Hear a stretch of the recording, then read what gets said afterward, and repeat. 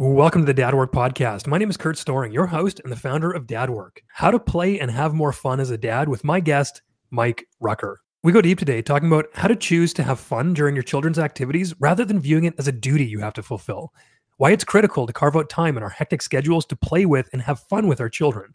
Why we as parents need to let go of the need for ground rules and instructions in order to explore and have genuine fun with our children.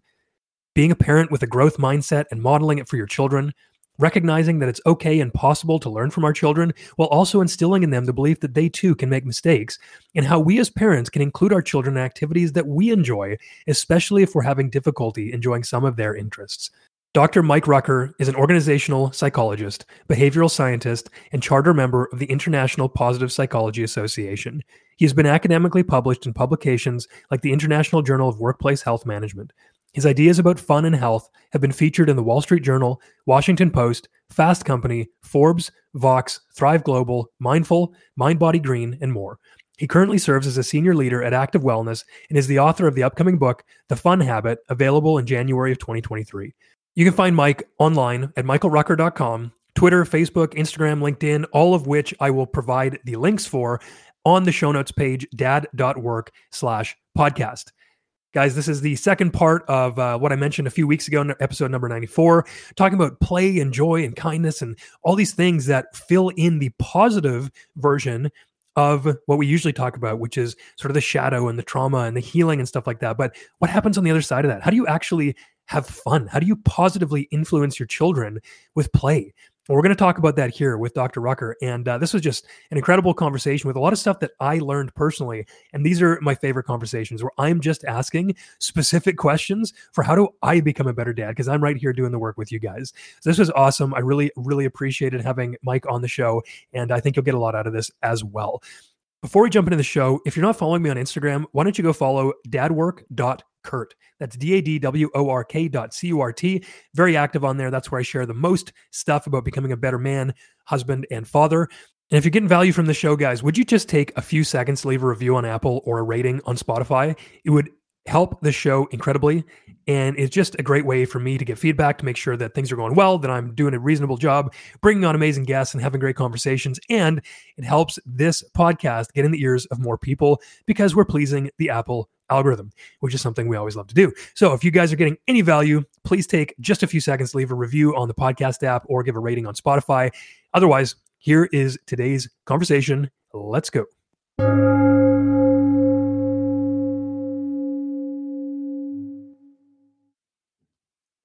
All right, dads, we're back for another episode of the Dad Work Podcast, and I'm here with Mike Rucker, and we're going to be talking about play, which is, in fact, one of the things that's been on the topics of our men's groups and our online community called The Village. And I've been sort of asking guys, like, how do you even play? How do you have fun? Because I don't have any time for that. And that's what I think. That's just an assumption. And I know it's BS. And Mike, I'm super excited to have you on because you know a thing or two about this. And so I mean, like we said before we started recording, we're just going to go whatever tangents. I'll share personal stuff because I want your input. And I know you got some stories to share too, but maybe we should just start with what you sort of said to me earlier, which is like, there's two rules for having fun with your kids. And from this point, we'll just blast off where we want to go. But what are those two rules? Because like, I think I need them more than anyone. Yeah. So what I found from both sort of academic research and then obviously, my own interaction with a daughter and a son is that there are two things. One, you need to let them lead, right? So when you're over prescriptive, then you tend to play this adult or parent role. And so oftentimes you're not having fun because it comes from a sense of duty, right? Like, if it's a play date, perhaps you're in the park, but ultimately your brain's somewhere else because it's like, this is my job. And so I'm just burning time because, it's coming from this sense of duty. And so allowing them to, if you're engaging in play with them, allowing them to lead because they're the best at being a child, right? And so they can kind of help you in that sense. But the caveat to that comes to rule 2, and that is play isn't play unless you're both having fun, right? And so where I see a lot of parents make mistakes, and this is such a very simple nudge, is that if you're not enjoying your time, especially because we know that a lot of us are time poor, that by just looking at that critically, whether it's in units of time, like just by an hour, or you do an actual time audit of your week, which is only 168 hours, where are there opportunities where you can co-create these spaces of play so that you're both having fun? And it's often just that simple reframe that makes all the difference, right? Like, oh my gosh, okay. So I'll give an anecdote, from my own experience. And that is that my daughter, I was taking her to gymnastics, and she's now doing like full blown gymnastics. So this happened like 4 years ago. This scenario that I'm describing now wouldn't work because at 10, she wants nothing to do with me, right? But at 6, it was basically just tumbling. So she was doing somersaults and basic agility exercises. And I would take her there and basically sit there and burn the hour, right? I was sitting on my phone, basically wasting time. And I realized, like, what am I doing here? Like, the whole idea is to get her active. What happens if I bundled an activity so that she's still out exercising? Because the ultimate goal was to, get her out of the house and off of, her Kindle, and joined her in this activity. So, again, it was just a simple reframe of adding a little bit of strategy. But instead of burning that hour every Saturday watching her do gymnastics, we enrolled in a father-daughter dance class. And that's the short version. The longer version is I had just gotten a hip replacement. So I needed to also do rehabilitation. And I found a dance instructor that also had a PT background. And so she made rehab relevant moves for us. And so I was able to stop going to rehab, which was another, sucking another hour out of my week, and create this, co-create this amazing experience where we were both having fun, and I suck at dancing anyways. So it was neat because I was like getting to be a better dancer, creating these amazing experiences with my daughter. And my daughter was getting the same, now she's an amazing gymnast, medaling. And it was because, those types of fundamentals at 6 can be done dancing or, whatever. Again, that's not something that would work now, but it was an amazing thing I could do while she was young. Now she doesn't want to dance with me at all. So we flipped that into cooking classes. So, because I suck at cooking. So that was another thing where I wanted to gain some mastery. And ultimately I was looking at them myself during the pandemic, when a lot of people were doing this stuff via Zoom, and we were all, trying to figure out how we could have more fun in that environment. But ultimately we found a place where there's a culinary kitchen because I hate cleaning up. And so we go and do that together because, again, she's aged out of wanting to dance with dear old dad. It's too embarrassing. Man, that is so cool. And I have to ask, like, are you a playful person?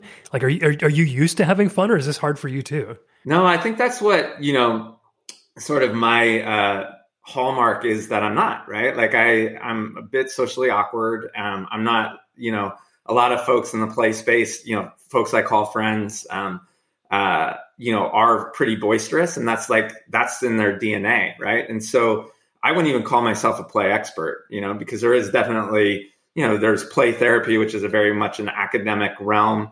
There are folks that advocate for play. Someone in your backyard, Christian Anderson, is big on Legos and doing, organizational psychology interventions, through the play of structural creation. For me, it's more just how do we create more pleasure, delight, and joy in our lives, right? So play is a great tool to do that. But mine is really just how many of us are, burnt out, bored, or just, as you mentioned, like, I want this in my life, but I can't manifest it for various reasons.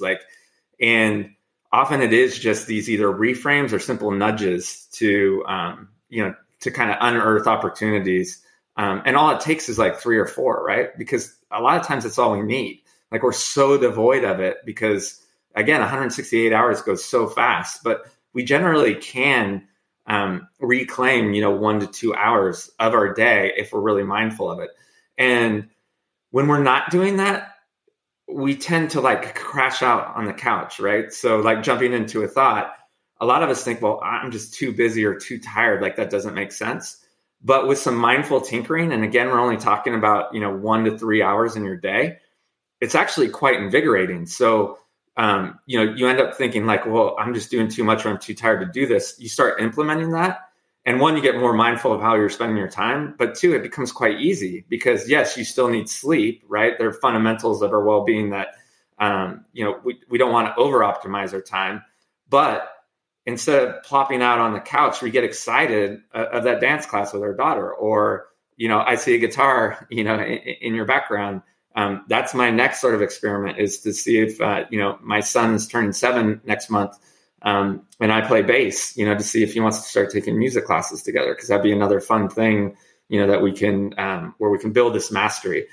So just to kind of close the loop on the rules, the reason that it's important to let the child lead is if you jump in there, I don't want to geek out too much on the science, but, there's something from social psychology called transactional analysis. And as adults, we tend to play 3 roles, right? We're the parental role, the adult role, and the child role, right? And so without geeking out or getting too boring, we really have a lot of fun in that child role. But oftentimes when we're with our kids, we feel like we have to be parents, right? And so I've done some research on this, and the research has been replicated, where you can see this playing out in real life for anyone that kind of wants to do their own field research, is at children's museums. So you'll go into these amazing experiential play areas, right? And so all of them have different things, but most of them have like pool noodles and blocks, right? So you can build these creative structures.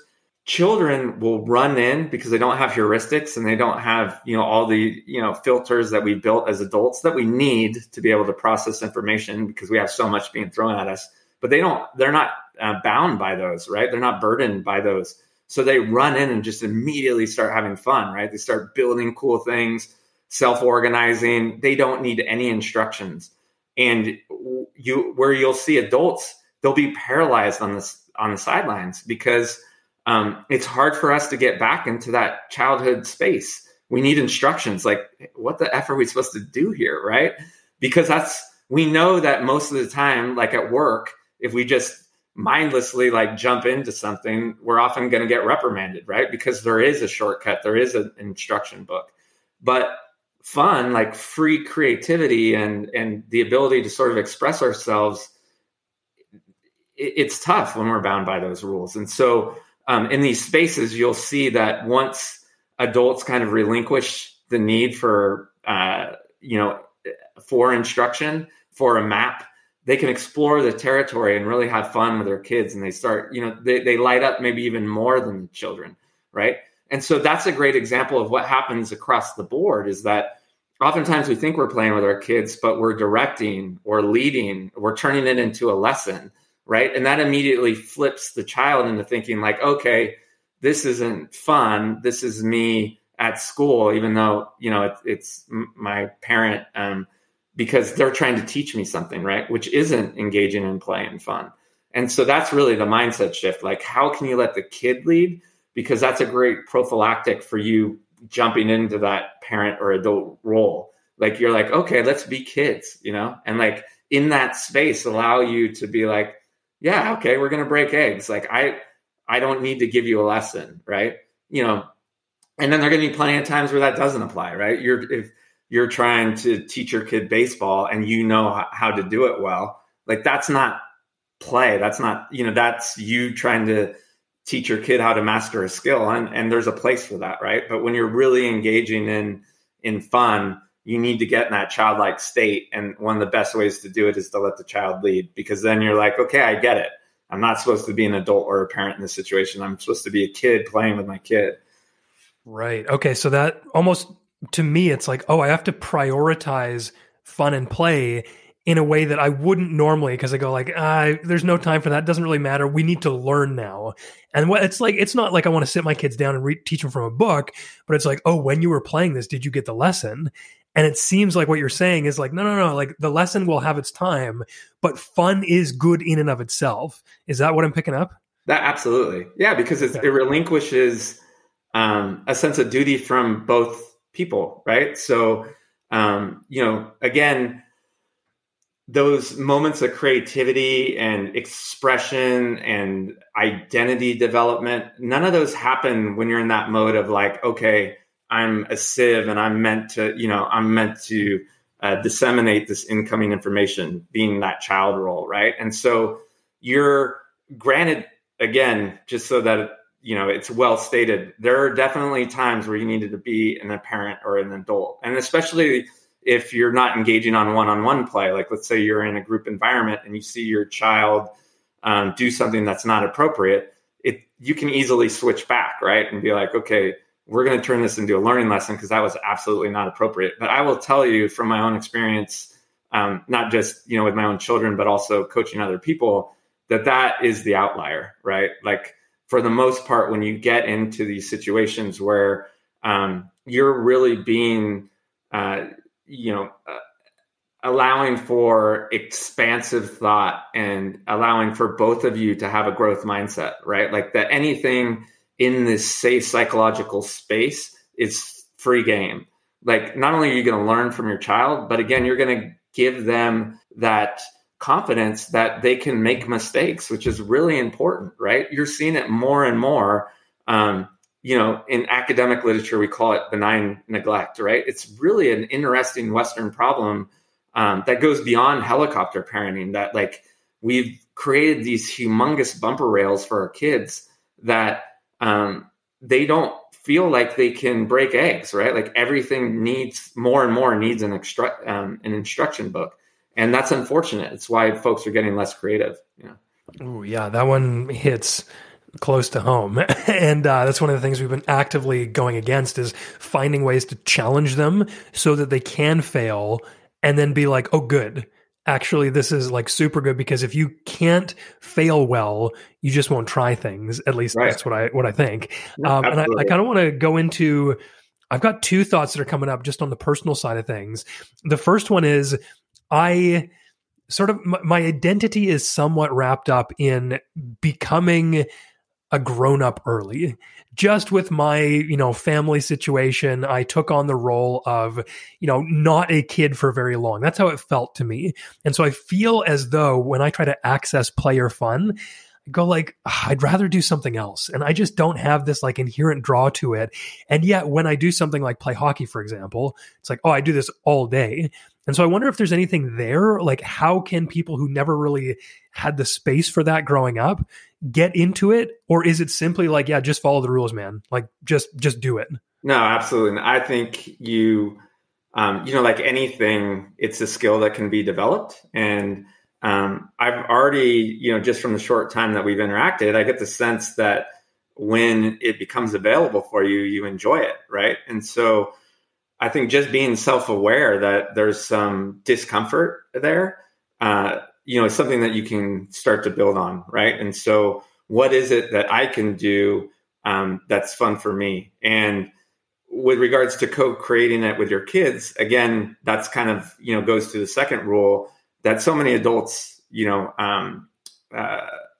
need to be reminded of. And that is that if something's not fun for you that you're doing with your kids, there are so many opportunities. So, if hockey is one of those things, like how can you incorporate your kids into an activity that you enjoy as well? And then there's where you would need to be careful. Like if you are really into it and pretty A-type, allowing for free play and then, allowing yourself like, okay, well, this is going to be the instructive component of that. But you need to make sure that there's, time reserved for, hey, we're just going to have fun. Maybe that's letting up and letting them shoot a couple goals on you or whatever it is. But like, it's a balance, right? Because I think some people are turned off like, well, part of my role as a parent is growth in my child. And that's absolutely true, right? So there would be components of that, using the hockey metaphor that, yeah, of course, it's not meant to be just whimsical all the time. At the same time, we all do need those opportunities to enjoy each other's company. And if you're just teaching all the time and being critical, whether it's constructive criticism or not, right, then that's not really a fun situation. That is a pathway towards mastery, which is, again, a good use of time, but not something that should be all consuming. Right. Okay. That's excellent. Thank you. And the other question that's personal is my eldest really likes to talk. And this is like a blanket statement, but he likes to talk for play. and be very controlling of, okay, you're going to do this, then I'm going to do this. And we're like this kind of dinosaur and we're doing like this kind of quest and we're going to do this. And then like, oh no, that can't happen. And he's very particular. And I am so resistant to that. And I just go like, okay, no, actually we're going to play this because I just can't. Like, dude, I cannot do this. And it's like, I feel terrible about it because I want to be able to connect with him. And I just sometimes don't know how, because it's just like a talking game. And with my middle son, who's 7, he's much more just free. He just, it's silly. We do Lego, we jump around. We just like, he just sort of plays and he says stuff sometimes with his words, but it's generally just, oh yeah, but then I can play too. And it's like the eldest, I don't feel as though I have this space because he wants to be very particular. So I wonder if anything comes up for you around that and how I can help guide both of us to have fun, how I can have fun in that situation. Do I just have to like go for it? Or is there a way I can wrap all of our interests and try and have fun together? Yeah, I would try and co-create an opportunity. Like if what you find cumbersome is the engagement, like just, the immense amount of verbose language, and you're like, are there spaces that allow it so there's more interaction, right? And you would have to figure out what that is, but like, is it an environment where, it requires more activity-based play rather than verbal play that you both can agree is fun, right? Another strategy that works for some, it doesn't work for all, is savoring that what you're doing is lighting him up. So to try, it's a form of mindfulness where, again, you're not perseverating on the fact that there is uncomfortable aspects of the play you have with your oldest child, but really trying to savor the fact that your child is really enjoying the time. And a lot of times, again, mindfulness is a practice, right? But I know that you've been getting into it, from doing my own due diligence.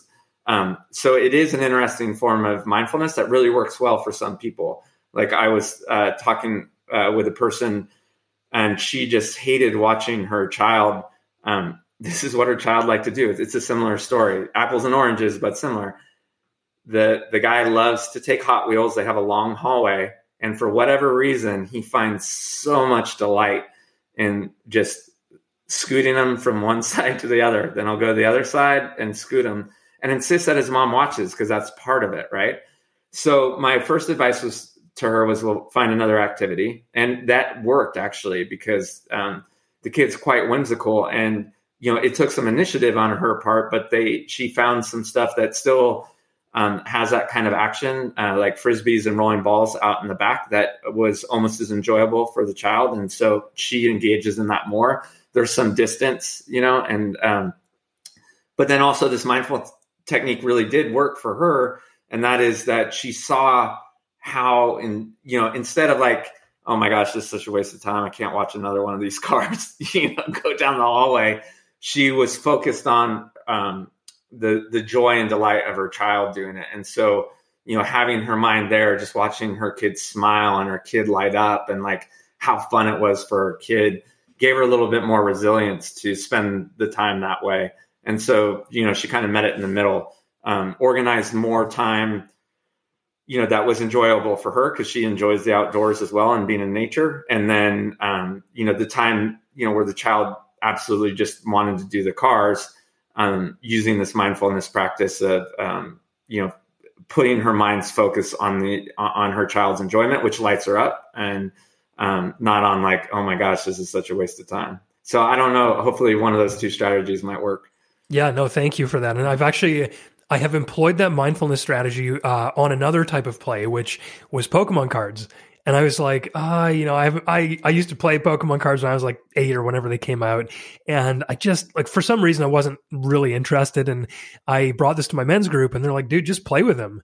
I was like, oh, right. This is about like playing with him. It's about spending time with him, not about like having fun playing Pokemon cards. Like that doesn't even matter. So that's actually a great reminder to me to just like chill, because I don't need to be the one having the most fun. I just need to like be there having fun with him, and him having fun is great to me. So that's a really helpful thing to do. And then I feel like I actually outsourced this to our community. I was like, what do you guys do for fun? Like, how do you play with your kids? And so maybe that's another question I can outsource to you. Like, what are some of these things? Because I think every family makes up games. We got guessing games. We've got, be an animal that starts with the letter K and then they act it out. Like, we've got all sorts of games we play. And sometimes it feels like I reach into the trunk and nothing comes out. And I don't know if that's because I'm stressed or overtaxed or whatever. But are there any things that have come up either in your household or with the people you work with that are like, oh, these are amazing games to get people just playing and having fun? So that's interesting. Like, one of the challenges is that fun is so unique to each environment, right? Not only to the individual, but the group. I mean, I can talk personally, but like when I am working with folks, some houses like would love to play Monopoly. The idea of playing Monopoly to others would, so it really is about experimentation to like make sure that I'm casting a broad net to anyone that's listening. Like, you're going to know what it is, right? But the main key is to be creative, to have an open mind about it. And then, start to see what I call creating a fun file, like, keep a list and don't be too quantitative about it, but keep experimenting until something really lights everybody up, right? And when you do that, when you kind of experiment, like really interesting things will happen, right? So to answer your question, like, because if you had asked me off the cuff at what I'm about to tell you, I'd be like, okay, that would never be fun, right? But it is super fun. So my wife's super introverted, right? I love heavy metal music and I don't get to listen to it a lot because it's loud and my wife hates it, right? And so, but because I am, this is something that I enjoy, experimenting with fun. I knew my kids loved to get tickled. So we created this game where I'm allowed to turn on heavy metal music and it's called Tickle Monster. And basically we just rage out. My wife goes upstairs, basically puts on headphones and gives us that space and we just burn it out. So I'm listening to music that I love. And again, because I don't get to listen to it all the time, it's even more enjoyable, right? And I don't know, for whatever reason, just chasing and torturing the kids with tickles has become this amazing game, right? And then we kind of wind things down. So it gets their energy out, right? And it's activity, again, outside of, just pacifying them with a screen. And then, we spend like 5 minutes at the end applying super glue and putting the furniture back to make sure we don't get in too much trouble. And then it's over. But like, yeah, that doesn't sound that great until you do it. And it's just like, it's neat. It's mayhem that I love. Again, I think before we hit record, I recently hit a milestone. I'm an old guy, like being able to, play like a little kid lights me up. So I also love building. So that's another affinity I have with my younger son. So that's another thing. Like, I'm not a big fan of toys. I think like most of us, the science is super sound with regards to experiences over things, but I probably go overboard and spoil my child with Legos because I love creating with him. And so that's just something that we can do together. My son thinks very linearly, in a linear fashion. And so, being able to follow instructions and put things together mindfully and then have, this kind of cool creation. That's something that I found that I really enjoy, doing with him. And with my daughter, we'll play like, silly little games. And again, doing all these activities where it was skills that I wanted to master anyways. And like bringing her into the fold hasn't degraded that experience for me at all. I would have taken cooking classes anyways, and bringing her in, we're probably a little bit sillier than we would be if we were doing it individually, and probably learning a little bit slower, but the memories that we're creating, man, it's worth every second. So yeah, that's one of the things that I've like underlined in my notes is to take classes together. Like I never even would have thought of that, man. So like it's already immensely helpful. So thank you. And we actually, sorry, go ahead. No, I was going to say, so, cause again, I don't know your children all that well, but like, even if it's an entrepreneurship class, right? There's like, some really cool things out there. Like, I don't know it all that well, but I know that there is like a lemonade stand society that's meant to like, help young entrepreneurs. And there's just all sorts of really cool stuff. One of the things I advocate is, meetup.com. I'm not sure if that, how prevalent that is in Canada, but here in the States, it has all sorts of affinity groups. I mean, you're already, part of one, but if that's something that's devoid in your life, it's just a way to like get started, right? Like all of a sudden you're like, in even modest sized cities like my own, there's a whole host of things you generally can do if you just take like the hour to research it. So, oftentimes when I'm working with people, it's as simple as like, I don't know, there's nothing to do around here. Really? There's nothing to do around here, and it's because they haven't prioritized just taking the time to do it. And so it's like this dam that gets created, right? Because it does take a bit of work. And, the worst part is maybe the first, 1 or 2 tries is going to be like, that was not that fun.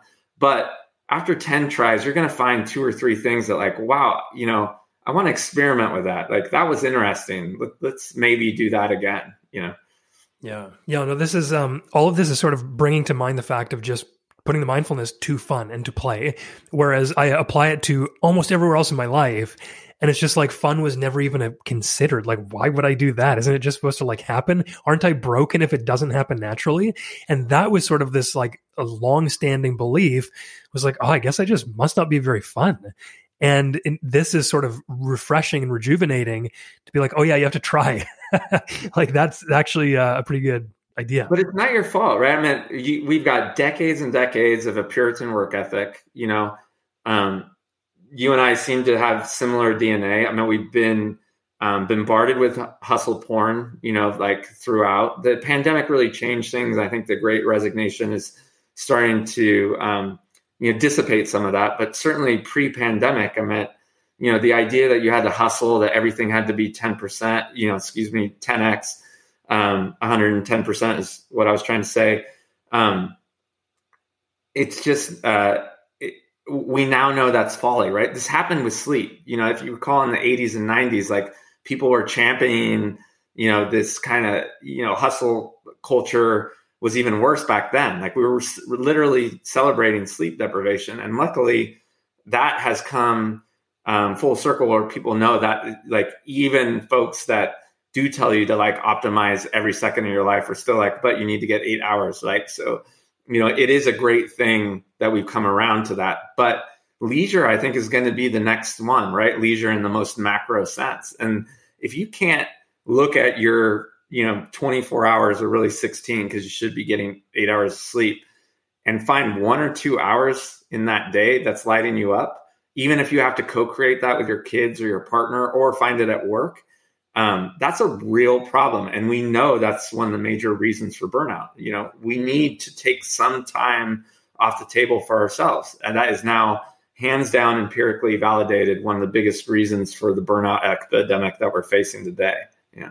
Ooh, that rings true for me just in the last week. We went camping over the weekend. It was 3 or 4 days. And you know what? With a 2-year-old, it's actually surprisingly not relaxing at all.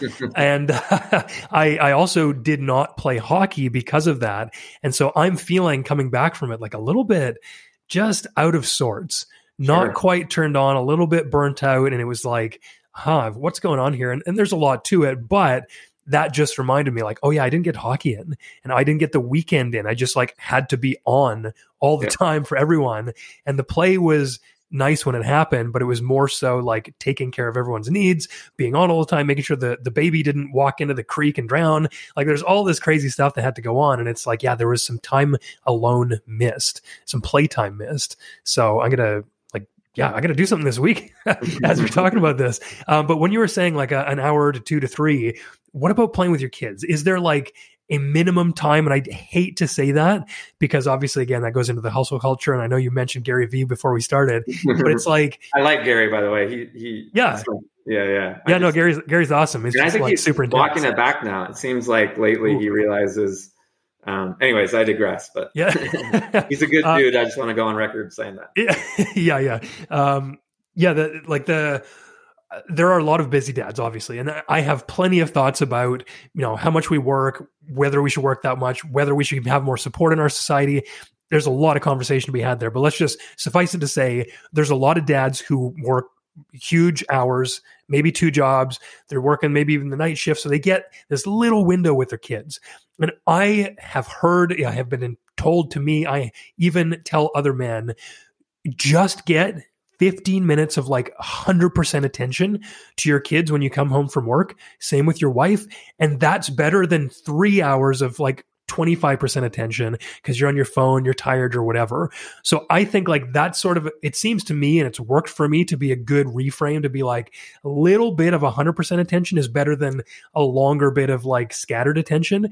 But I wonder if there's anything in there from your sort of more professional background to go like, hey, this amount of time is basically necessary for the kids to get it, or anything like that. So are there thoughts around timing and stuff like that? No, it's interesting. Because I've been having this conversation lately, and both on the individual level, so not to get us off track, which just came to light. A researcher by the name of Cassie Holmes out of UCLA just figured it out at the personal level, like what's a good amount of leisure. I think because the family unit is so dynamic, to prescribe that would be harmful. So I think that's why academia has probably stayed away from that. I think from what I've gathered, but again, this is disseminating other folks' work, is that quantity probably trumps quality. But what you said in that, like this daily ritual is enough for quantity, right? Did I misspeak? I meant quantity trumps quality. I hope I said that right. But that, to your point, when you are with your child, making sure that you don't break that social agreement that you have with them. So if it is only 15 minutes, then making sure that that time is with them and that you're being mindful, that is hands down the most important. Because what is eroding a lot of that trust that, just wasn't a concern, before mobile phones were prevalent, is they can tell that we're prioritizing other things than them every time we look at that screen, right? And so rebuilding that trust, like letting them know, regardless of how much time you have to spend with them, that they're the most important thing in the moments that you have, that is crucial. And it sounds like you're doing that. And that's a way of skirting your question, because I don't have a good answer for timing. But I think making it a ritual so that they know they can depend on you. And then 2, with the amount that you have. Because why I am avoiding the question is it's just not fair, right? I hate giving any answers that come from a place of privilege. There's some dads, that have sick partners that have 2 jobs because that's the role they play. And then to tell them that you need to spend 8 hours a week to be a good dad, that's just not okay. And it's not who and I think, again, that's why academia would, you probably don't see anything, nothing that I'm aware of. But having your kid trust you and know that the rituals that you do have, that time that's set aside, that you can be trusted and that you're going to be there. That's the secret sauce. Yeah, and that makes a lot of sense, and that's a very fair way to sort of put it, and in a, I think, a compassionate and in a right way to put it. And I wonder, do you have any thoughts on one-on-one play versus group play? Because I got 3 kids, and it's logistically challenging sometimes to be like, hey, you get one-on-one here, you get one-on-one here, you get one-on-one here. Is there a balance between one-on-one and group? And do kids like really thrive with some percentage of one-on-one versus group all the time? Yeah, so my understanding there is that you do want to try and be equitable. So that's what the literature says. In practice, so again, because I'm not a parent coach, right? Like, that. And but I do talk to a lot of folks that do have that expertise. And so the general thought, based on observational data, is that yes, parity is important, right? Because kids want to feel like they have equal standing within the family unit, right? but I have some amazing stories where every time someone tries to be equitable, it goes bananas. So I was working with one person, and she was using a parent coach's method of having a timer, right, and stopwatch or whatever it was. And so it was this plastic clock that she had got from Amazon, based on a forum similar to yourself that someone had recommended, so that she could be equitable with her two sons, because like you're each going to get 30 minutes and then the rest, we'll figure out as we go. But it was really important to her to make sure that she had reserved, an hour split in two, to play with each so that they got alone time. That timer lasted 8 days because one of her sons smashed it into pieces. It's one of my favorite stories. I mean, we do the best we can, right? Like, and again, to answer your question, concretely, yes, you should try and be mindful of parity. As long as you do that, do the best you can. And, that's what's important, right? That each kid feels like there's an equitable share, amongst the family unit. Right. Okay. Thank you for that. And I'm looking at the notes that you sent over, and there's one thing here that says the play model, but PLAY is capitalized. Is that something we've covered already? Because it's talking about finding joy and delight in your existing day-to-day schedule. And I'm wondering if that's similar to like maximizing the time when you're wasting it otherwise, so to speak, with your daughter's gymnastics. Is that the same thing, or is there more there? Yeah, that's more of an individual tool. So the acronym stands for pleasing, living, agonizing, and yielding. And so, it's kind of a good overview of everything that we discussed. You use the tool by, doing a simple audit of your 168 hours in a given week. And then it's a 4-quadrant model. So it allows you to sort of categorize how you're spending each hour. And so, to use your example of this past weekend, right? I think camping for you really, if you look at it objectively, really was falling in the agonizing and yielding categories, right? Like, so when we talk about having fun, the geek version of that is valence, right? So, which is really just a fancy word for pleasure. So when you're in positive valence, you're having fun, right? And if you're not having fun, you're in negative valence. And so when you're using the play model, you would look at the time you spent camping, and a good sort of rule for you now is, next time you go camping, if your objective is to increase the joy and delight in your life, maybe you want to figure out another way to spend your time, right? And so, yeah, it's just a simple tool to sort of organize your time. And I think, again, it's a tool of mindfulness, right? Because when you're not doing that, oftentimes we've been so groomed to look at our calendar for productivity that having that simple reframe of looking at it, of like, how can I make my hours more enjoyable, is a useful exercise, because they can coexist. You can, audit your calendar for productivity and then overlay it like, okay, well, I can accomplish this same task in 2 different ways. One way is a lot better, right? So let's say the task is meaningful time with your family, right? Like, one way to tackle that task is to go camping. Another might be something a lot more fun for you, like a hockey camp, right? Where maybe your kids are able to be tended to, by coaches for at least some of the time. So you get some breaks and space within that, and yet you're still all doing it together. So you're still enjoying, some play with your kid. Obviously we're inventing this on the fly, but it happens all the time. Like, I don't villainize Disney by any stretch, but that is a great example of people that fantasize about how fun the weekend's going to be, and only to find that their kids really just wanted to stay in the pool the whole weekend, and then they're disappointed, right?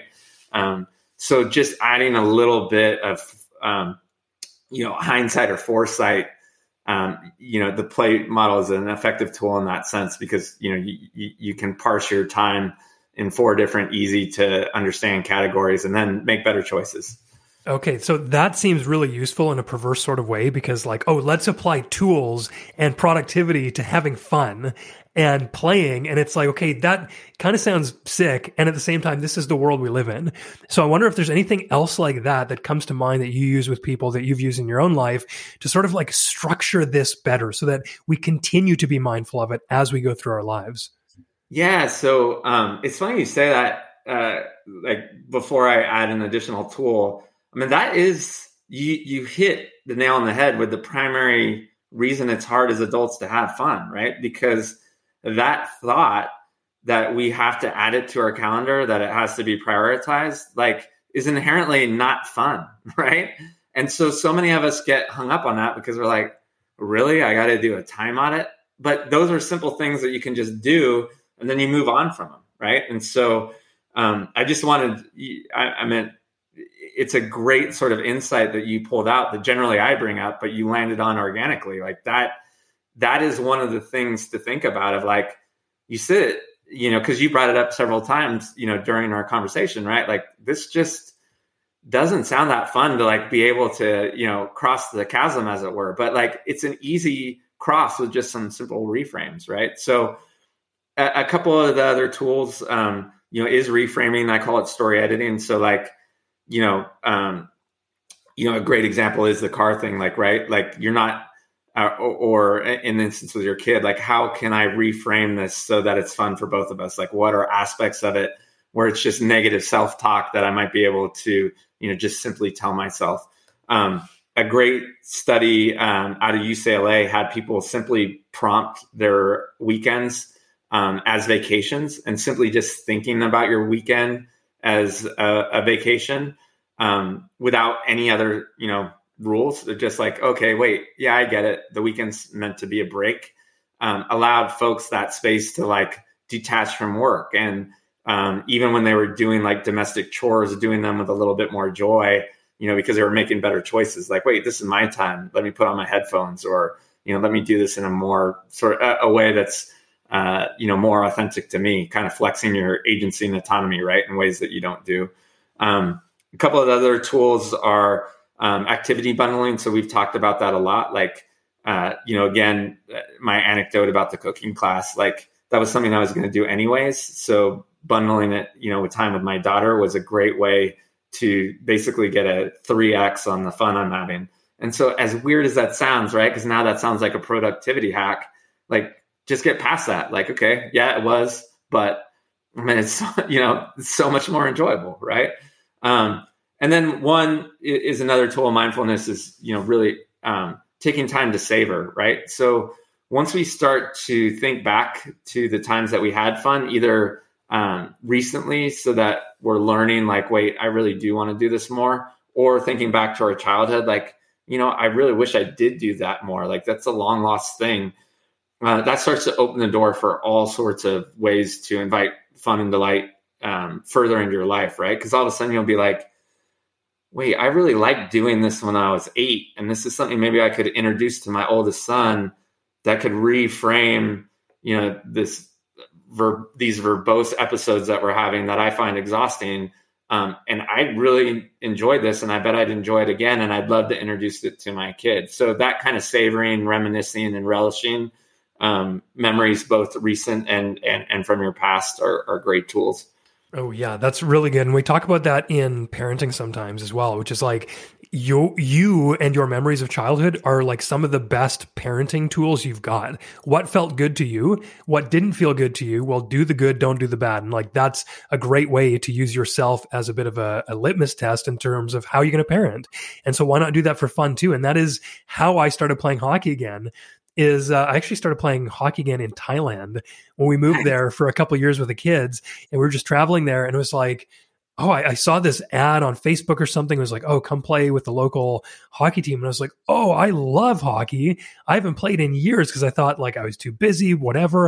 And I started playing, and I haven't stopped in like the last 5 or 6 years. And it was just because I went like, oh yeah, I loved that. Why aren't I doing that again?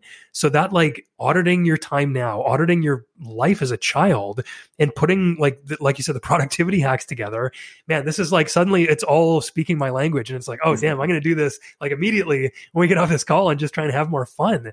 And there's 2 last things that I want to touch on. One is like, I don't know how much time we're going to have for this, but I want to hear maybe more of a why this is so important, because I think we all get it, but I'm sure like from your perspective, you've got some more insights scientifically about like actually it's better for your life if you have more fun and joy.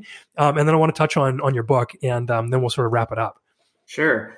So this one was quite profound, because it's not, when I went into researching this, it was for some interesting reasons. It's funny. Usually I bring up my origin story, and we're not going to do that because I actually find it refreshing that you didn't ask me that. So, but long story short, I'm a big believer in positive psychology, and my little brother unexpectedly passed away. Right. And so that's why I started researching fun, because I was always kind of constantly pursuing happiness, and that went awry when my brother passed away.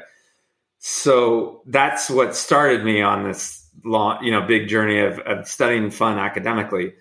But as I've kind of evolved past, the needs of the self, something quite profound is that when we're having fun, it relinquishes us from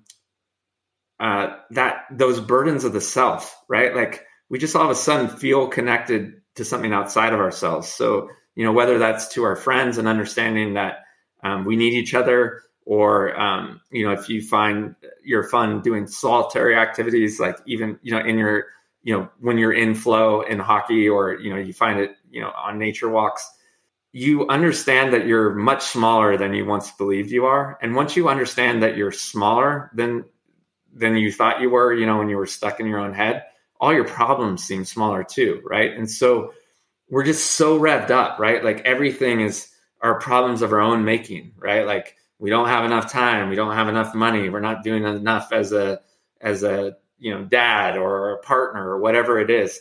Like, all these things are kind of contrived when you peel back the layers. And when you make that space and start having fun for the sake of fun, you relinquish yourself from all of that, and you realize, like, oh my gosh, like, I have the agency and autonomy to, like, my problems aren't that big. And I think that's what allows us to, why leisure is so important, right? Is that it frees us from those sort of burdens of the self.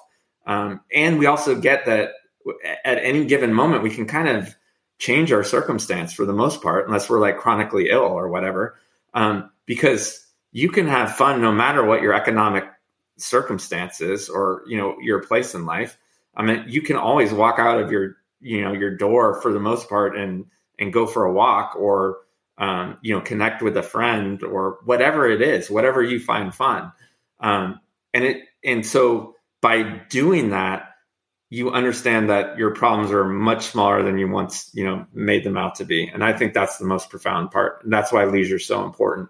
Those escapes, whether it's coping because you really need to cope, or it's, being expansive and realizing that nonlinear thinking, being creative, finding pleasure, and, just giving yourself space is freeing and connects you to something much bigger than yourself.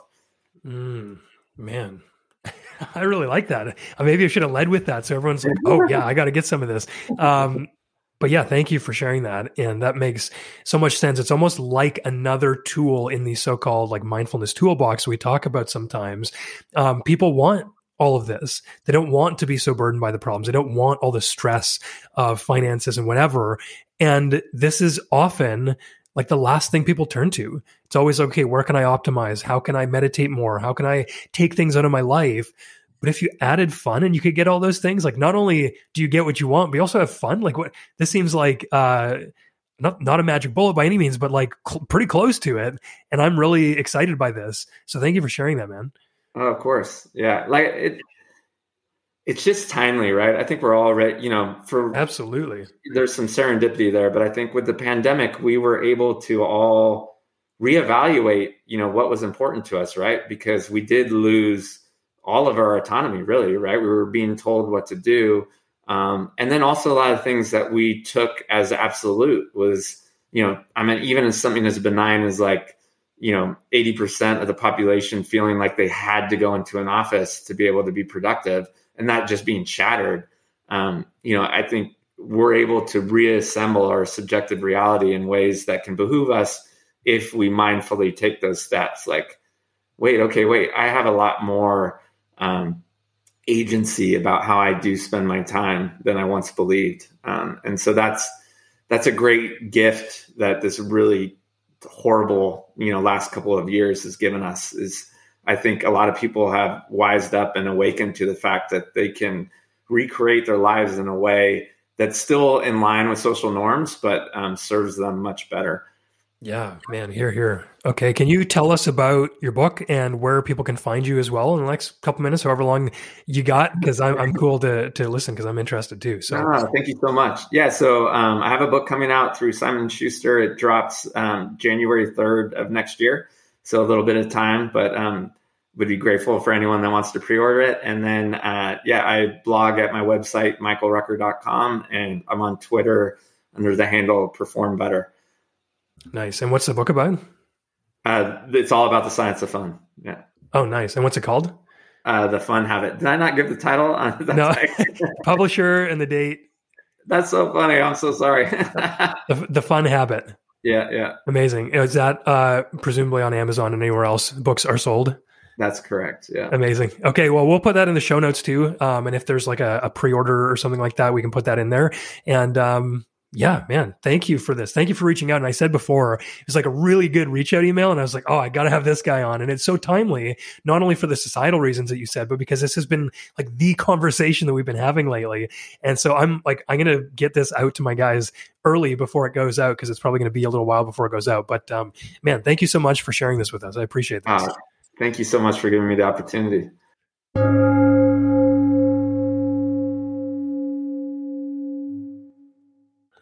Thank you for listening to the Dad Work Podcast. That's it for this episode. But if you would like to stay in touch between weekly episodes, why don't you go over to Instagram and follow me there? Because I drop a number of things throughout the week that are related to what we talk about on this podcast, but usually go a little bit deeper, provide some tips. You can find me on Instagram at dadwork.curt. That's dadwork.curt. And please, if you have been getting something out of this podcast, if it has touched you, if it has improved your marriage, your parenting, or your life, would you please leave a quick review on Apple or Spotify? Leave a rating. If you have a few extra seconds, leave a quick review. That's the best way that we can get this work in the hands of more fathers. And I truly believe that we change the world one father at a time, because each father that parents better, that loves better, raises children who do the same. And in just a couple of generations, I feel like we could be living in a world much better than the one we live in today. Your review will help along that path. And I thank you so much for being here to listen. Until next week, we'll see you then.